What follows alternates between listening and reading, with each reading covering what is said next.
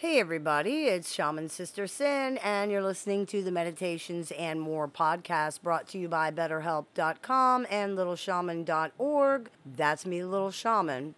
Today I thought we could talk about something that is unfortunately almost universal in situations that involve narcissistic personalities, and that is that they always seem to see themselves as the victim.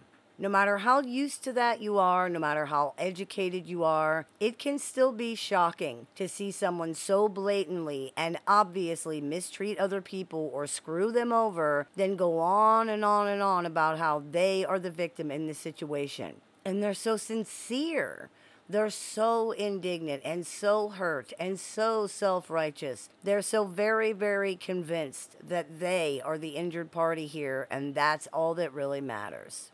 And they're often smug about it as well. For the narcissistic personality, even though victims are by definition powerless, there is power in being a victim, because if you're powerless, you're not responsible for anything. If you're a victim, it's not okay for people to even suggest that you might be responsible for anything. That's music to a narcissist's ears. It is the ultimate get out of jail free card. Therefore, it's the one that narcissists are constantly throwing down. There are only villains and victims in the narcissist world, and if you are the victim, you can never be the villain. That means everything you do is justified and not your fault, if in fact you did anything, which of course you didn't. Not only is this complete immersion in a victim identity often shocking coming from a person who is so very clearly hurting other people, it's also really frustrating. No matter what you try to tell this person, no matter how you try to explain things, they still just keep saying the same thing. They're the victim, whether of circumstances, other people, you. Either way, the story is always the same. They didn't do anything wrong, and even if they did do something wrong, it's not their fault and they're not responsible. In fact, you are horrible for even suggesting otherwise. At first glance, it's common for people to believe that the more grandiose or overtly narcissistic personalities don't engage in this behavior or have this mindset. However, closer examination of the situation almost always reveals it. It doesn't have to be framed as a hard luck story or a pity party or woe is me to still be the same thing, and at the bottom of it all is always the same story. They are the victim, and that is believed to be a valid excuse for literally anything. Can't hold a job? That's somebody else's fault. Never did anything really with their lives? That's somebody else's fault. Don't take care of their adult responsibilities? That's somebody else's fault. Got caught doing something wrong? That's somebody else's fault. Somebody made them or tricked them or provoked them or didn't tell them or sabotaged them or got in their way or did something that caused this thing to happen to them. They did not do anything except react to what was being done to them, and that's not their fault. They had no choice but to feel offended or upset or angry or powerless or controlled or provoked or whatever and react to that in a totally unhealthy, totally toxic way that hurt other people, sabotaged themselves, ruined something, or otherwise had some kind of harmful negative consequence. Unfortunately, this belief is often supported by society in general. There are many people who are not narcissists, but will still jump to the conclusion that if somebody is a victim, nothing they do is wrong so long as it's being done to a villain. Victims in our society are venerated, even revered in some ways. They receive attention, support, sometimes they receive material things or money, and in many situations they're not held accountable for their behavior. Supporting actual victims is a wonderful thing that often happens in our society, but somebody would have to be a total fool not to see how this works, and most narcissists are not total fools. Even people who are not very intelligent can figure this out really easily because it's not only human nature, but it's very easy to exploit. And most narcissists likely had it figured out before they were ever even adults. Be seen as a victim and you'll never be held responsible for anything. Not only that, but you can attack people who do attempt to hold you responsible for your actions, and other people might even condone that. They might even join you in that. This mindset is very dangerous. It creates a situation where whatever one does, no matter how unsafe, unfair, unhealthy, abusive, or toxic, is justified because it's considered to be not within their power to control. Remember, victims are powerless by definition. Or if it is within their power to control, they still only chose to do it because they had no other choice given the circumstances. It's totally justified and understandable, and anybody else would do the same thing. This appears to be what narcissistic personalities truly believe, which is why they might show quote unquote proof or offer explanations for things that actually make them look bad, but they don't realize that. If they did, they wouldn't have offered that proof or that explanation because it often has the opposite effect of the one that they were looking for. Proof narcissists offer that they're being mistreated very often demonstrates their unreasonable, ridiculous, callous, and unfair behavior toward other people and the toxic, unhealthy mindsets that drive that behavior. Part of the problem appears to be that narcissistic people don't actually understand what mistreatment is within the context of themselves versus other people. Many of them seem to believe that being asked or required to do literally anything that they don't want to do is being mistreated. They also tend to feel powerless over their own lives, choices, and reactions, which means they constantly feel controlled by others. The idea that they should have to earn anything or perform to some sort of standard is deeply, deeply offensive and hurtful to these people. It appears to communicate to them that they're not good enough and or that they're somehow being used or taken advantage of by other people. Many narcissists do not appear to understand the concepts of reciprocal relationships, healthy give and take, or earning things at all. They shouldn't have to earn anything or give anything in order to receive, including respect. And if you are trying to make them, you're abusing them. You're forcing them to perform. This seems to be the sort of baseline thinking that they operate from, the infantile entitlement in which others owe them something just for existing. The shame, rejection, and rage they feel from being forced to earn something is probably not really understandable to a person who's not a narcissist. If you really cared about them, they wouldn't have to perform like some trained monkey for whatever scraps you feel like throwing them. You would just give it to them, and since you won't, you're a bad person. You don't really care. You're an enemy. The way this is often translated into adult articulation is as arrogance and an adult brand of entitlement, but that doesn't really appear to be the true cause of this. It appears to be the type of entitlement that we see in very young children who assume their needs will be provided for not just first, but absolutely without question, since they always have been, and since small children have no way to provide for these needs themselves. That's what temper tantrums are in both adults and children. You won't give me what I want, and I feel upset or hurt or scared or rejected or some type of way about that, so I rage at you because I can't do anything else about it. Adults are supposed to have better coping mechanisms than that, and they're supposed to be capable of fulfilling their own needs. These people seem unable to do that, so they respond the same way that babies and small children do, with hysteria, with rage, violence, whatever else. And just to be clear, the silent treatment is rage, and it absolutely can be categorized as a temper tantrum. And as an aside, just because something is being called a temper tantrum because that's what it is, this doesn't mean that it's not dangerous. Adult temper tantrums can result in people getting killed. They're very dangerous. We can make the argument that this infantile entitlement is the true reason behind the narcissist's entitled or arrogant behavior, because someone who simply feels that they're being asked to do something that they believe is beneath them, for example, doesn't usually demonstrate this level of emotion in response to that. This appears to be rooted in much deeper, much bigger emotions than arrogance or the type of entitlement we see in adults. This is a primal rage and fear at being put off and possibly being forgotten, which signals extreme danger to the infant mind. That fear of being forgotten triggers shame more often than not. If they were important, if they were good enough, if they were worthy, they'd never be put off or forgotten. This is, of course, ridiculous, and more than that, it doesn't even need to be feared or reacted to because it's not actually happening, but that doesn't really matter. Narcissists struggle terribly with disproportionate toxic shame. It is a core feature of this personality structure, and that shame, or perhaps more accurately, avoiding that shame, is one of the biggest driving forces behind almost everything they think, feel, and do. It's probably their biggest and most formidable enemy. It's important to remember this is not shame about doing things that hurt other people or anything that includes awareness of the impact of their actions. It is not being ashamed of one's behavior. It is toxic, crushing, primitive shame for themselves over the perception that they have been judged as not worthy. For pathologically narcissistic personalities, everything is rigidly extreme black and white. You're either good or bad. If you're good, you are worthy and you deserve everything. Literally everything. Life, love, respect, material things, everything. Good people deserve and get good things. If you're bad, you deserve nothing. You're toxic waste. You're scum, trash. You don't deserve to live. Bad people deserve and get bad things.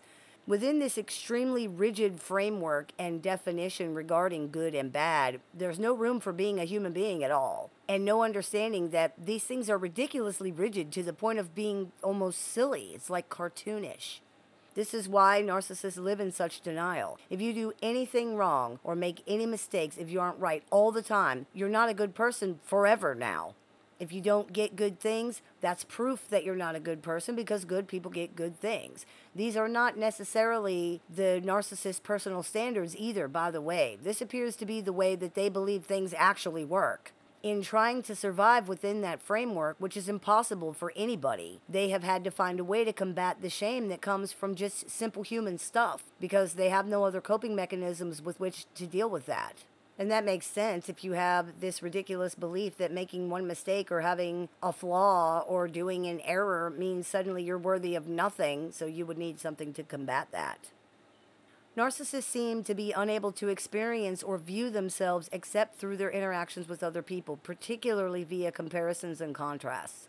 Because of that, in order to stop the tidal wave of shame that comes from seeing themselves as bad, they have to transfer that identity or status to somebody else. If they can't do that, they legitimately cannot feel better. Somebody has to be forced to receive this status or this identity, to take the role, in other words. Because if they don't, the narcissist cannot assume the identity of the blameless person in the equation. They can't transform themselves into the good, or perhaps more accurately, the less bad guy in the situation. In order for them to be good, somebody else has to be bad, period. It might be a bit complicated to understand, but in function, it really is as simple as that. Me good, you bad. Me winner, you loser. Me smart, you stupid. Me nice, you mean. Me angel, you devil, right? Very, very simple here. And that makes sense. If you think about it, it isn't enough to look in a mirror and say, I am Bobby. Because for narcissists, those words don't mean anything. They need to look in the mirror and be able to say, I am Bobby, and I see that Bobby is smart because Jimmy is stupid. Or, I am Ricky, and I see that Ricky is a winner because Robert is a loser. Or, I am Phil, and I see that Phil is a good guy because Paul is a bad guy. This appears to be because the narcissist's identity is so unstable that without something to compare and contrast it against, it really has no form or focus. They certainly can't see it without these comparisons and contrasts. That's why everything seems to be a competition with them. Not only do they need to win because winning equals good, but they have to constantly compare and contrast themselves against others in order to see themselves. Remember, you are the mirror they are looking in to see themselves. Without another person to compare themselves to reflect off of, in other words, there's nothing to see. It's like a mirror without the silvering. It's just a pane of glass. There's nothing there without a reflection.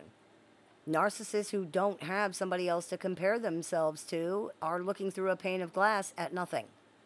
This would potentially feed the egocentrism of narcissists as well, since they would be constantly looking for information and feedback and reflections from other people to inform their own self-image. It's possible that that could cause them to automatically assume that everything someone else does, says, or thinks has some kind of meaning for them about them, or to try to find some meaning for themselves about themselves in these things if they possibly can. And they always can find something, because anything can be turned into anything if you look hard enough. Anything can be made to be about you if that's all you're ever thinking about, if that's the only context you have. For narcissists, just like with everybody else's basic functions, this is all automatic. That's why they're so quick to accuse other people of having this behavior and these mindsets. How would they ever really be able to conceive of somebody not needing to do that? It's important to understand this because it really is a very fundamental difference between narcissists and other people, and it's one of the many things that make these relationships so horrible. For the narcissist, relationships are essentially contests that they need to win because of what we just talked about. Wars that they're fighting for their survival. They cannot take the shame of being seen having even small failures or mistakes. They can't really take the shame of being seen at all, and they really only have one way to deal with that. Force somebody else to take that shame from them so they can get rid of it. They need to convince themselves that they're not bad, and in order to do that, They have to try to convince the other person that they are the bad one. It's the only way this works. And that means that these relationships will virtually always be abusive, or at the very least, extremely toxic. This perpetuates and compounds the shame they feel, because the worse they behave, the worse their reflection from others becomes. Remember, it's not about awareness of their own behavior or the negative impact they have on other people. It's about being seen as not good. The ever-present shame that they carry causes them to treat others badly initially, which causes others to then see them as less than flawless, to put it mildly, which creates more shame, which leads to more mistreatment of other people, and so on and so on and so on. This creates an ugly cycle that is impossible to stop or correct, and it usually only gets worse over time.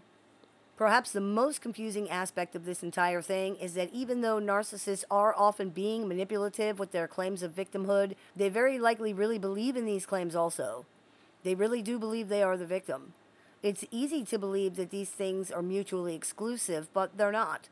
A thing can be true, or believed to be true, and still be used as leverage or a tool to manipulate. For example, it can be true that someone has an illness. They might really be sick, but they can also use that illness, they can use that fact to try to manipulate other people. This appears to be a similar thing. Sometimes it's this exact thing. And why not? You might say it's gross or disgusting and toxic for someone to use what they legitimately believe to be their own trauma and mistreatment to basically extort things from other people. But narcissists aren't embarrassed to use anybody for anything. Why shouldn't that include themselves? It absolutely does. Many of these personalities have no limits and no line they will not cross, so it should not come as a surprise to anyone, though again, it is often still shocking. Narcissists in many ways are the quintessential victims. No matter the situation or the relationship, they are always being treated the worst, and their pain or injustice is always the most important. When they get older, their regrets often center around not having lived the amazing, accomplished, successful lives they could have lived if only other people had let them. If only the world had given them the chance, if only fate had not been so cruel. Their self-centeredness and egocentricity will continue to constantly hurt and shock you, as will their complete inability to see that other people matter in any way. If you're dealing with a pathologically narcissistic personality, it's important to understand that you're not going to be able to bypass this victim mentality somehow or make them see otherwise. Their whole personality structure is set up to believe this, and they really, really need to do that. If they have to completely deny, discard, or reinterpret reality to make it fit, they will. These personalities are at war with reality because the reality of themselves and their lives is simply too difficult for them to deal with. It's essentially imperative to know that, because they will not ever be able to live in the world that you live in. They live within their own narrative, and they are always on the defense against the omnipresent threat of reality. They work essentially nonstop to reaffirm and repair that against the constant damage caused by reality. This is more than a difference of opinion or perception. It's more than what can be addressed by accepting new information or seeing other people's perspectives. It just isn't going to change, and there will always be constant conflict and problems with this person because of it. I hope that clears a few things up for you. As always, I look forward to your comments, questions, and suggestions, so please keep those coming. I take appointments online, over the phone, via text, via messenger, via email, and through Skype worldwide. So if you're interested in speaking with me one-on-one, you can visit littleshaman.org to do that. I teach workshops, clinics, and seminars, so if you're interested in seeing what we're running this month, you can visit littleshaman.org to do that. And if you would like to join our support group with access to exclusive content and weekly support meetings, you can visit littleshaman.org to do that. We've opened up subscriptions on the channel, so if you're interested in seeing what the perks for that are, you can use the link down below in the description of this video. You've been listening to the Meditations and More podcast, brought to you by BetterHelp.com and LittleShaman.org. That's me, Little Shaman. May the Great Spirit bless you. Have a beautiful day.